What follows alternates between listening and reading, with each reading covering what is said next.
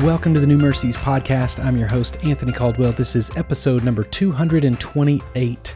And today, through our survey in the Old Testament, we find ourselves in the minor prophet book of Amos, following the book of Joel.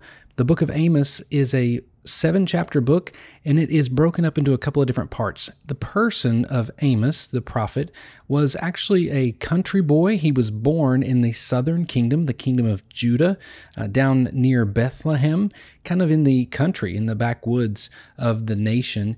And he actually was one of the prophets for the northern kingdom. So already Amos is a little bit displaced from the rural country boy into this bigger city, more of a faster pace life is where Amos was taken to be God's prophet. So already we see a little bit of a personal struggle within Amos. So if you read this book, just note who Amos was and note that whenever he has to go and talk to a king or one of these people in great power, he was an uneducated, simple country boy. That's who Amos was. The book of Amos is a wonderful guide that helps us see a few things going on. The first thing we need to know is in the northern kingdom, in Israel, there was great prosperity happening. Great wins and great battle victories were taking place.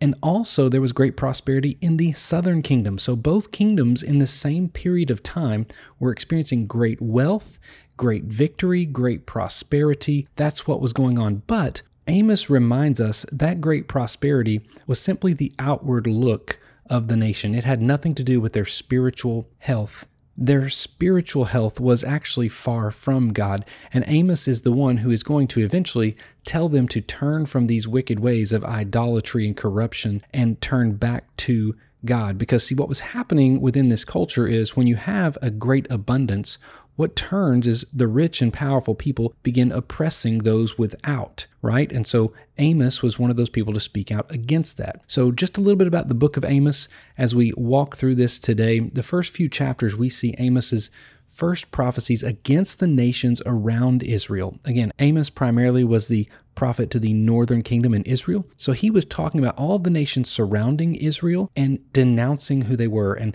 giving out these prophecies, these woes to these other nations. Now, without a doubt, we know that the people of Israel would love to hear Amos's words against the other nations. But Amos turns pretty quickly and starts to give a prophecy about the nation of Israel. And as he does that, we need to know that God's judgments were going to be twofold. The first set of judgments are physical disasters, very difficult judgments that are going to bring issue in the physical world. Famine, drought, locust, an earthquake. That's what was coming. So they were physical issues that were going to happen. And that was the hope, to bring the people back to repentance.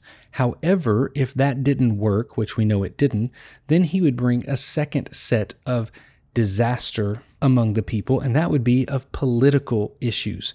There would be a political disaster that would come into play. And then you've got foreign invasions, you've got the terrors of war, and all of the utter defeat that would come and the tragedy that would show up because of the political problems that would come.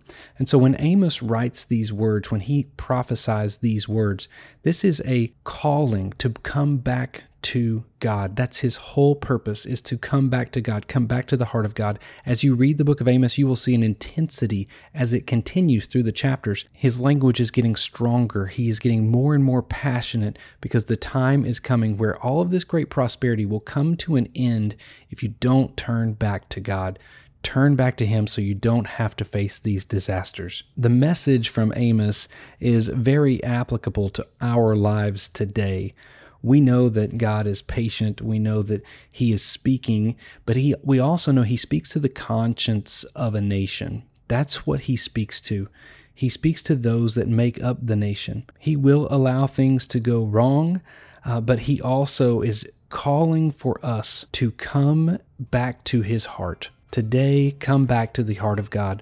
I encourage you to read the book of Amos and know where he's coming from, know the context of his life and his words, so that we can find ourselves hearing the call to come back to the heart of God.